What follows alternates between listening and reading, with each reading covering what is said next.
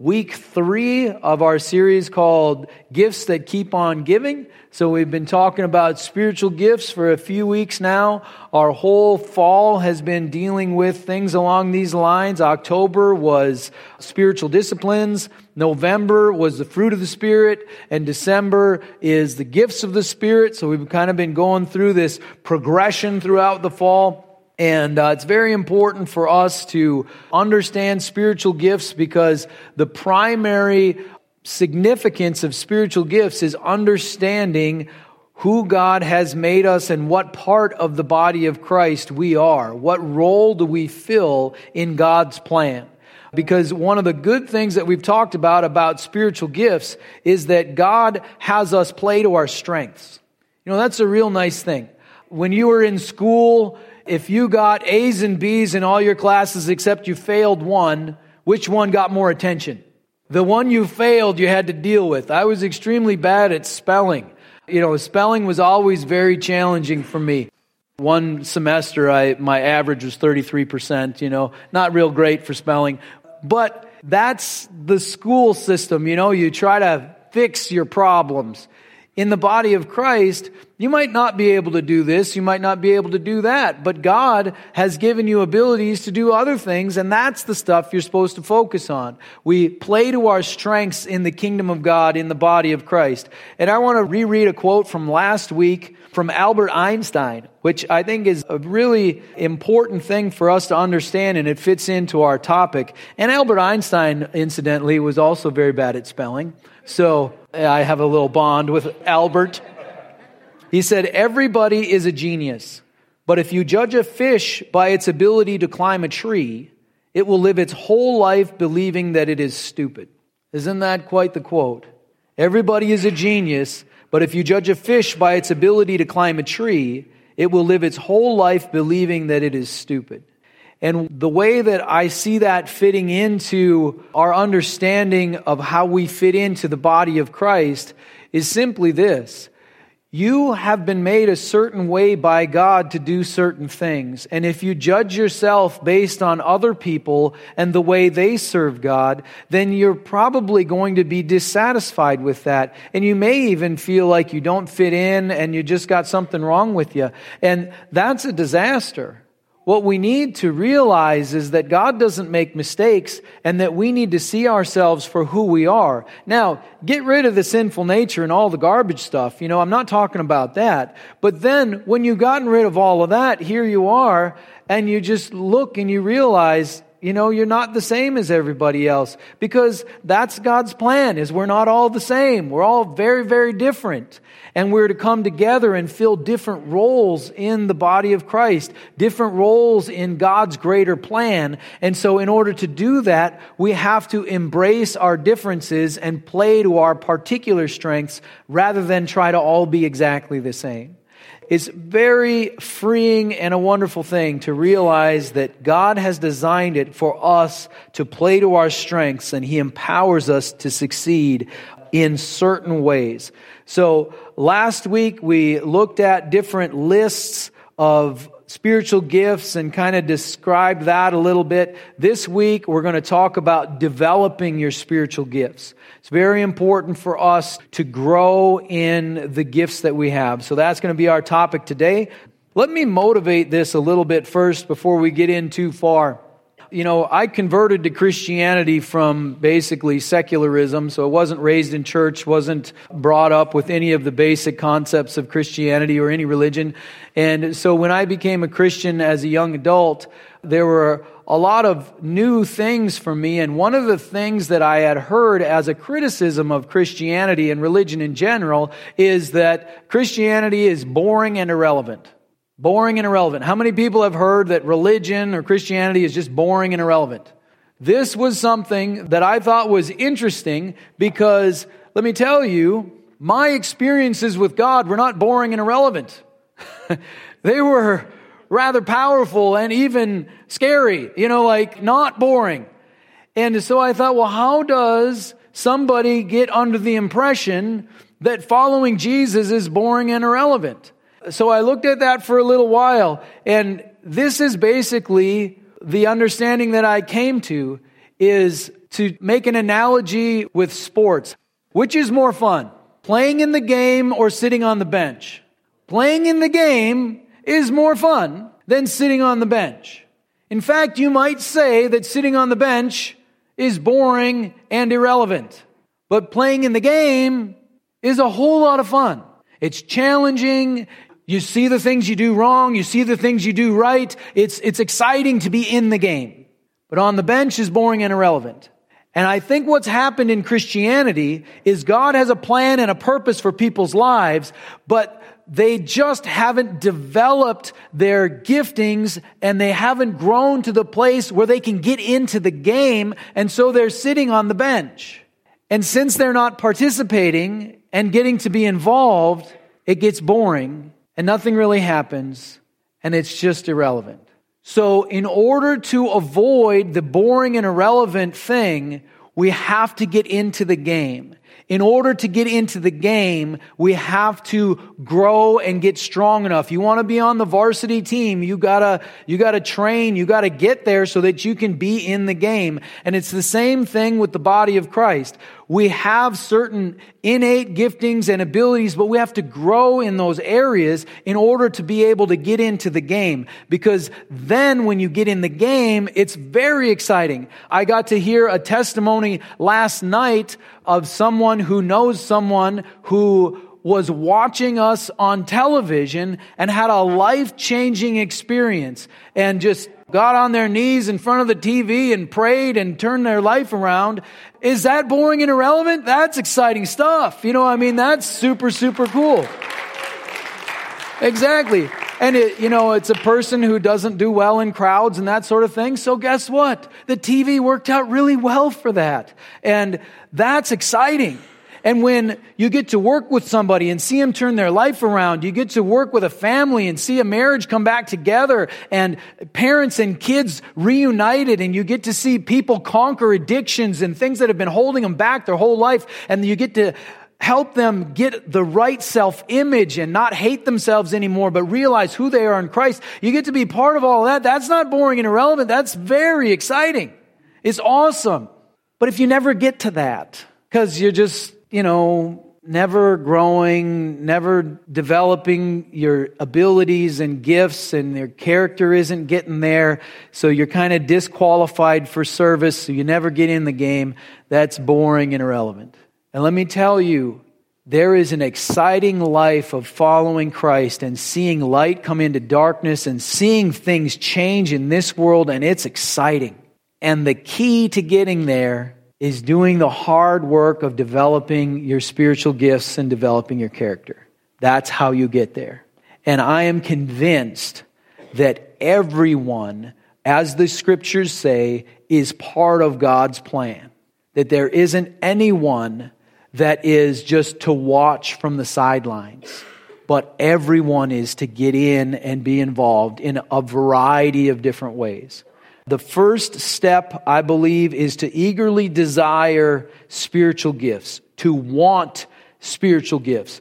Now, there's kind of two different types of spiritual gifts. There's the things that you're born with, that's just part of God's plan, and you just have an ability, you can do certain things better than other people. And then there are the supernatural spiritual gifts that you kind of acquire as you go. So there's kind of those two different categories. And I'm basically talking about both, because you do have to develop the things that are just natural, because, God made you with those natural abilities, and He did that on purpose, it's not accidental. You still have to develop those, but then at the same time, we want to be open to these other types of spiritual gifts, the more supernatural types of spiritual gifts. So let's look at 1 Corinthians chapter 12, 27 through 31. We read this last week, and then take a different point out than we did last week.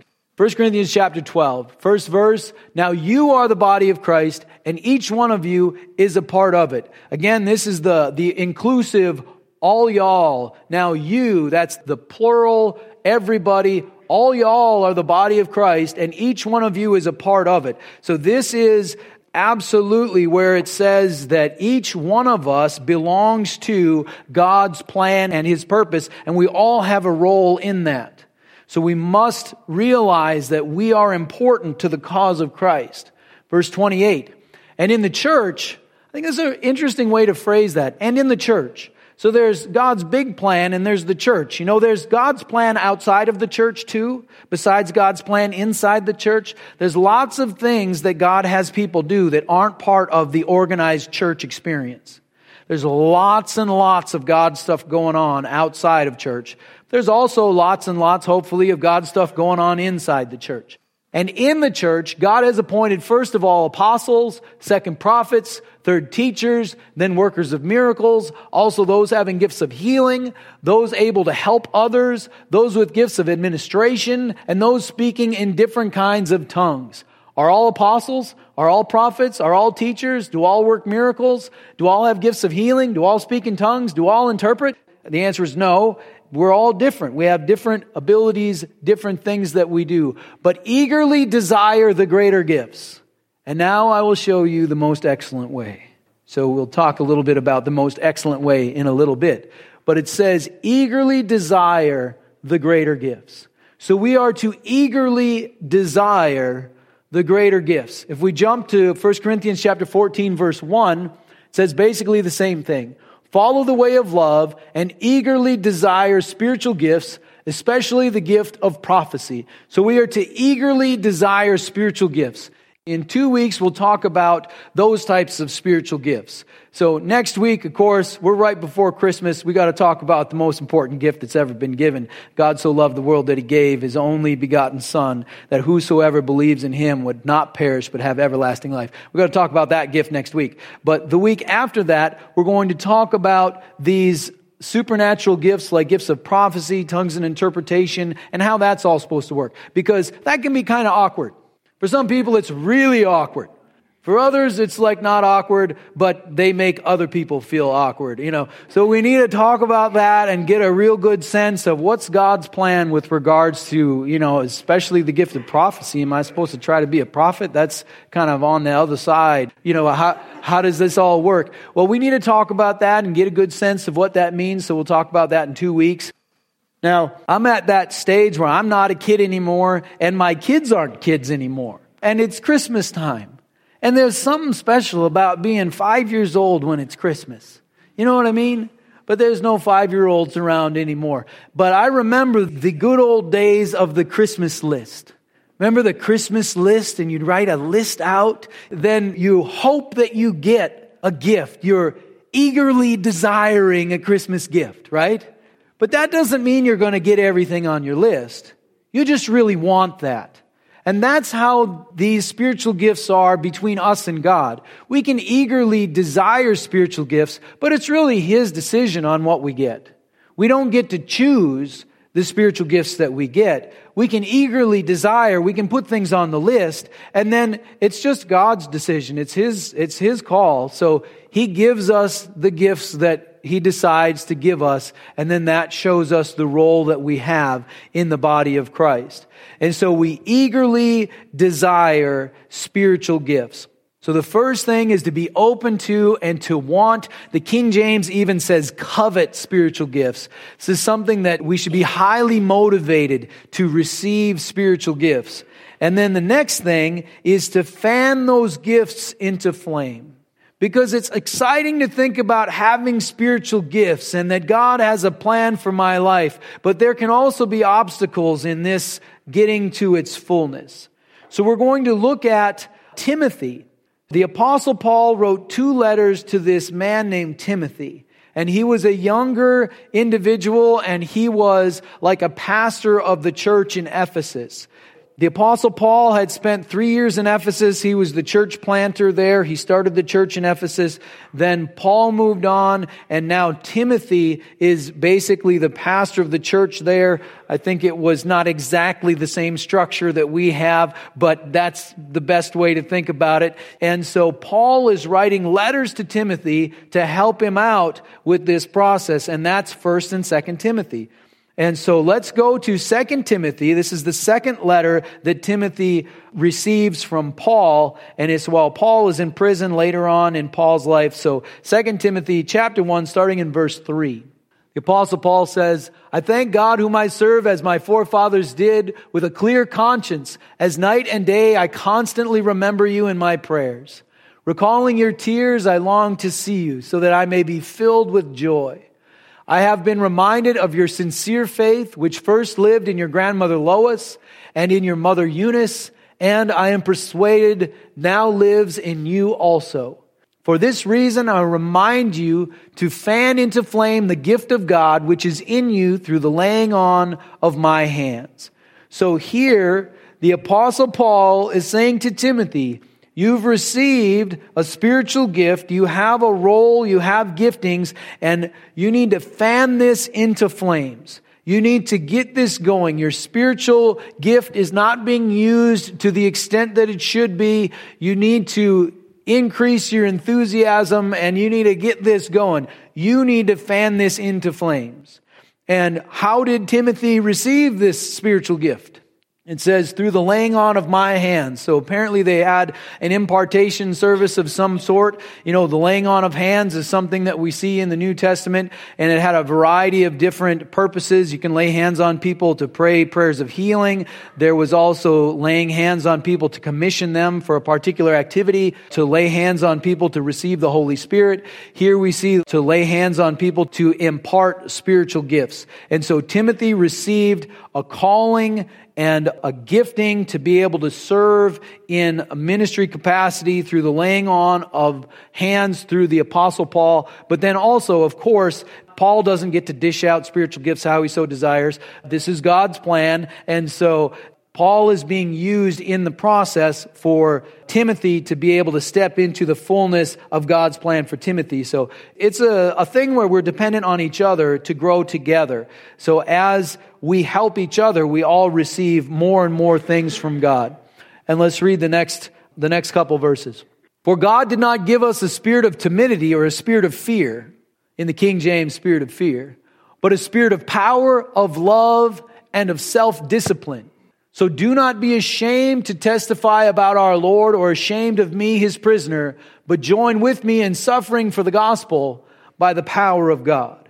So here, the Apostle Paul is saying you need to fan into flame the gift of God. Don't be timid. Don't be afraid. You've got to receive a different spirit than a spirit of fear, a spirit of timidity. You've got to fan into flame the gift that you've been given, and you've got to step into it. And don't be ashamed to testify. Don't be afraid to suffer. Lean into it, is what Paul is saying to Timothy. Timothy was young, and he had a big job in front of him. You know, pastoral ministry is very wonderful, but it also includes some non-wonderful things. And so let's look at the specifics of what the Apostle Paul was expecting Timothy to do, because it's good to know the specific situation. So let's go to 1 Timothy chapter 1. We'll read verses 3 through 7 and get a feel for what the Apostle Paul was expecting Timothy to do. So this is the first letter that Paul wrote to Timothy, and this was Timothy's assignment. As I urged you when I went into Macedonia, stay there in Ephesus so that you may command certain men not to teach false doctrines any longer. So Timothy had a job in the church, and that was to control the people who were teaching false doctrines, to stop them from doing that. Now, how much fun is it to be the person who has to be the false doctrine police in the church? Does that sound like fun? So command certain men not to teach false doctrines any longer, nor to devote themselves to myths and endless genealogies. These promote controversies rather than God's work, which is by faith. So they were focusing on the wrong things, myths and genealogies, teaching false doctrines, and they were involved in controversies. So Timothy's job as the young, meek, timid Timothy is to step into the church situation that's getting kind of messy with false teaching and controversies and difficulties, and his job is to straighten it all out. The goal of this command is love, which comes from a pure heart and a good conscience and sincere faith. Some have wandered away from these and turned to meaningless talk. They want to be teachers of the law, but they do not know what they're talking about or what they so confidently affirm. So in the church in Ephesus, there were people who were very confident and they knew what they should do, but they were just wrong and they were causing problems and they were teaching false doctrines. And so it was Timothy's job to straighten that all out. God has not given us a spirit of fear, a spirit of timidity. Can you see how Timothy got a little intimidated by the situation? He's younger than most people, and he's supposed to step into the hornet's nest and fix it all. Now, I just noticed this.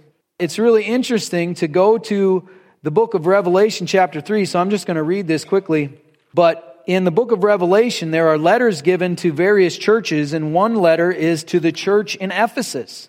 And so Timothy was supposed to go in, weed out the false doctrine, and straighten up the church. And look what it says here in Revelation chapter 2, to the church in Ephesus. To the angel of the church in Ephesus write, these are the words of him who holds the 7 stars in his right hand and walks among the 7 golden lampstands. I know your deeds, your hard work, and your perseverance. I know that you cannot tolerate wicked men, that you have tested those who claim to be apostles but are not, and have found them false. You have persevered and have endured hardships for my name and have not grown weary. So it looks like Timothy was successful. That even though we see in 2 Timothy that Timothy is timid and he's afraid and there's these big scary people in the church that he's having to deal with, it looks like he was successful because they're commended for that in Revelation chapter 2. Now they forgot their first love, so that's a disaster. They forgot to love God. They got too busy managing the church properly to really be just in love with Jesus. And so they were admonished for that. But it looks like Timothy did fan into flame the gift of God, and he did deal with the situation and straighten out the false doctrines and the problems that were going on. So hallelujah for that. That's exciting. It's neat to see how those things tie together. But here's the thing. I'm sure that when Timothy was there being prayed for by the Apostle Paul and he's receiving a calling and spiritual gifts, that it just seemed like it was going to be super fun. I'm going to go serve God and it's going to be great. How many people have ever had that moment of starting? I'm going to go serve the Lord. And then you found out that it just wasn't that simple. That there were obstacles and difficulties and struggles. And I think the experience that Timothy had is very much the experience that all of us have. And it's the same as the nation of Israel going into the promised land. I think the history of the nation of Israel is amazing in that it maps onto our personal individual lives and our walk with God. You've got the slavery in Egypt and then the getting set free and the wandering in the desert and the going in the promised land. All that stuff. It's what happens with us personally. And what happened when Israel broke out of Egypt and they were going to go into the promised land is that they found out there were giants in the land. That there were obstacles and difficulties and they felt like grasshoppers in the eyes of these mighty warriors. Now, when did they find out about the giants? Did Moses say, hey guys, I'm going to lead you out of Egypt into a land full of fighting giants? No, he gave them the promise of a land flowing with milk and honey. And it was flowing with milk and honey, but it was also full of giants. And then what about us? Jesus loves you. He's got a wonderful plan for your life. He's paid the price for all your sins on the cross so that you could be saved. It's going to be great. Come on in. Woo! And then later you find out about the giants. Later you find out about the struggles and the fight and the difficulties and the problems and all the issues and the whole suffering and all that stuff and the self-denial and then I got a tithe besides. Like what? I thought Jesus loved me, and there's just more to it than what we see at the beginning. And when we learn about the difficulties and the obstacles, it can be something that can set us back. Let me tell you, that is normal. It is normal to be excited about serving God, to have the hopes and dreams that God has put in your heart, and then to see obstacles that you don't think you can overcome. It's what Timothy experienced. It's what the nation of Israel experienced. And I believe it's what we experience. I know it's what I have experienced personally as well. Years ago, I noticed that there were a bunch of churches that needed pastors. And there were a bunch of people that wanted to be pastors but couldn't find a position. And I thought that was really interesting. Because shouldn't each problem fix itself? But as I've observed that over the years, it doesn't. And why is that? Well, I think it's because of this. There is a huge gap of character and skill that you have to leap in order to be able to be effective in ministry. How good at following Christ do you need to be to get saved? You can be completely incompetent in every way and completely messed up. You ask for forgiveness from God, you're forgiven. Problem solved. You're a child of God, co-heir with Christ. Woo! Are you now ready to get in the game? You're not quite ready yet. You got some learning to do. You got to get better. When I got saved, it was 1988.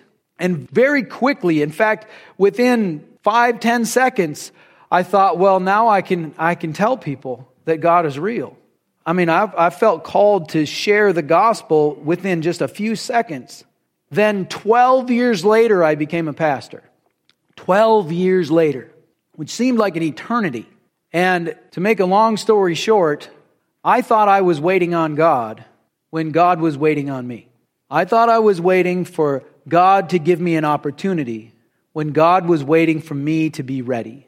And my main problem was bad attitude. Attitude problem. Not a person of love, a harsh person. Judgmental person, someone who, didn't see the human side to it, but just saw the war and wanted to go to war and didn't really care about any of the people. So that character flaw needed to be fixed before I could be usable at all. And so it took many years. So then 12 years later, I became a pastor. And then it was many years after that before I didn't have to work full time to support my preaching habit. It takes time. 3 years of working full time. Then I worked part time for another 7. Now I'm full time at the church. It's pretty sweet. But it's not something that's just like, well, I decided I want to go be a pastor. And now bloop, okay, here's a full time salary. I mean, it just doesn't work like that.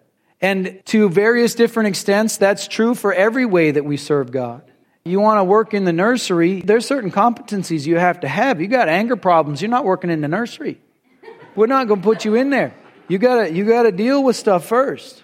And so there's things that we need to work on in order to get to the place where we can be usable in God's plan for our life. And the tragedy is when we never get there. That's the tragedy, because then you get bored. And there is very little in this planet that's more annoying than a bored Christian. They don't like anything, they criticize everything, and they're not doing anything. Bored Christians are just not so good. So we want to be in the game, not on the bench. To get in the game, you've got to develop your gifts and your character. So I've got here Pastor Mike's top 10 most important things to know for developing your spiritual gifts. Number 1, don't quit. That's a simple one. It takes time and it takes community. Frustration and offense are not excuses to quit. You will end up frustrated and you will be offended by a variety of different things. Don't quit. Number 2, you must be willing to start small. Be faithful in the little things. If you're not faithful in the little things, you don't get the next thing. You'll probably have to be faithful with something that's just between you and God and nobody even sees. That's where that'll start. Be willing to start small. Be faithful in the little things. Number 3, come to peace with how God made you. What that means is don't covet other people's giftings or other people's role in the body of Christ. Just be you. Not everybody stands on the stage and preaches. Not everybody gets to be the next Kim Walker-Smith and have the voice that connects with that generation. Not everybody gets to do that. And so come to peace with who God made you to be. And don't think you need to do something different from that. When you come to peace with that, then that can grow. But you have to come to peace with it first. Don't covet other people's giftings or other people's roles. Number 4, be teachable. Very important to be teachable. Teachable, coachable, be willing to learn and grow. You're literally stuck where you are if you can't receive feedback and learn from your mistakes. If you just have to justify why you did it a certain way and not learn anything, you're literally going to stay where you're at for the rest of your life. You can't learn and grow. We have to be willing to learn and grow. So be teachable. Be able to learn and grow and get better. Number 5, value and celebrate everyone else's giftings too. Come to peace with who you are and realize that God has made you a valuable, important part of the kingdom of God, even if it's an unnoticed, much smaller part. That's valuable, but also celebrate everyone else's giftings as well. Pride will take you down. And one of the things that's very important is every part of the body of Christ is vitally important to the cause of Christ. And so some people can think their thing is the most important thing.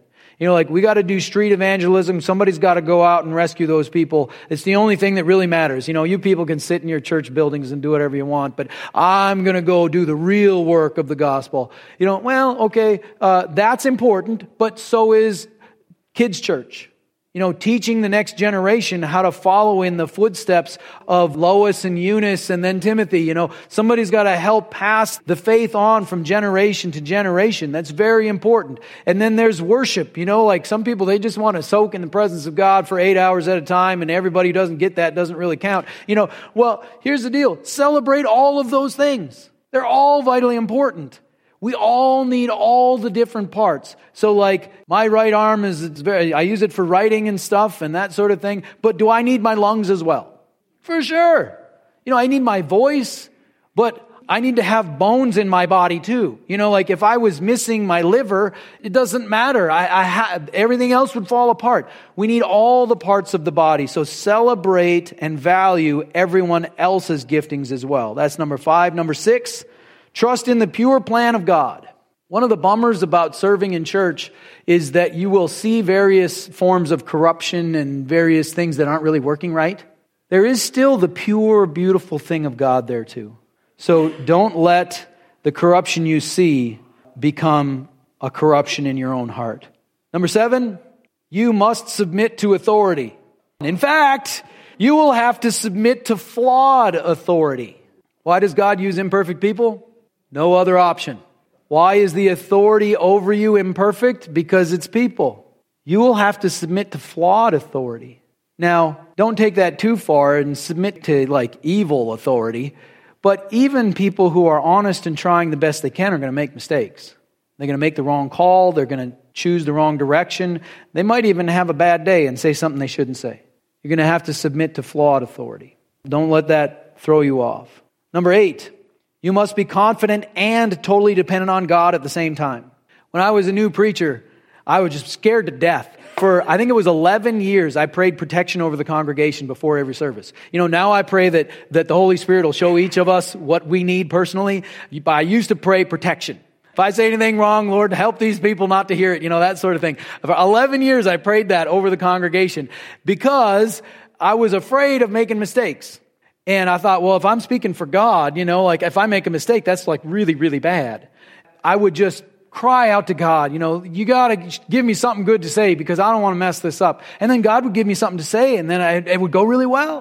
And then I'd think, yeah, I'm starting to catch on to this. I think I can do this. And then the next week, it'd be, you know, it'd be terrible. And then I'm like, no, God, you got to help me. So he would. And then it would go really well. And I'd think, yeah, I think I'm catching on to this. And then boom, it would be terrible. And it was this roller coaster of just me being confused on the role I played. And here's what we need to do to grow in our giftings. We need to be very confident, but totally dependent on God. If God's called you to do it, he'll equip you to do it. But you better not go on your own or you're going to fall on your face. Totally depend on God while being confident that he'll take care of you. Number 9 is hard work. There's no shortcuts in this walking with God thing. It's hard work. And then number 10, don't quit. Yeah, that one's so important I put it in there twice. Don't quit. The cause of Christ needs you. Understand that. The cause of Christ needs you. Don't quit. Keep going. You can make it. Our closing scripture is going to be from the Gospel of John chapter 15. Seriously, quitting is the most significant problem. If you just don't quit, you'll get better over time. John 15, 5 through 8, Jesus is talking to his disciples about bearing fruit for the kingdom of God. And so let's look at this as our closing scripture. John 15, 5 through 8. I am the vine, you are the branches. If a man remains in me and I in him, he will bear much fruit. Apart from me, you can do nothing. That was a very important verse for me. Verse 6. If anyone does not remain in me, he is like a branch that is thrown away and withers. Such branches are picked up, thrown into the fire, and burned. I don't like that one. I'm just going to stay connected. If you remain in me and my words remain in you, ask whatever you wish, and it will be given you. Now, if you're remaining in Christ, you're going to ask for things like, show me how to be more effective in the way I'm serving you.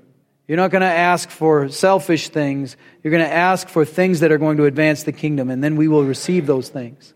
And verse 8, this is to my Father's glory that you bear much fruit, showing yourselves to be my disciples. So if we bear much fruit, in this context, bearing fruit is just effective service in the kingdom of God in any particular way. It can be plowing the parking lot. It can be leading a Bible study in your home. It can be encouraging someone that you see at Walmart. It can be serving in organized church activities. It can be any of those things. Whose glory comes when we bear much fruit? It says, this is to my Father's glory that you bear much fruit. So if Heather leads worship extremely well, who is glorified? God is glorified. Not Heather, not the worship team, but God. If I preach well, who's glorified? Not me. God is glorified. If someone serves in the nursery well, who gets glorified? God gets glorified. People will notice that their family is safe and that their kids have an environment where they can learn about God and not be in danger. God is glorified. However we serve God, if we do it well, it doesn't glorify us, it glorifies God. So you, eagerly desiring the greater gifts and eagerly desiring to bear fruit for the kingdom of God and do great and mighty things for the Lord, it's not about your glory, it's about God's glory. It's not a selfish thing, it's a holy thing. So seek after growth and developing your spiritual gifts and building that godly character so you can get in the game and that glorifies God.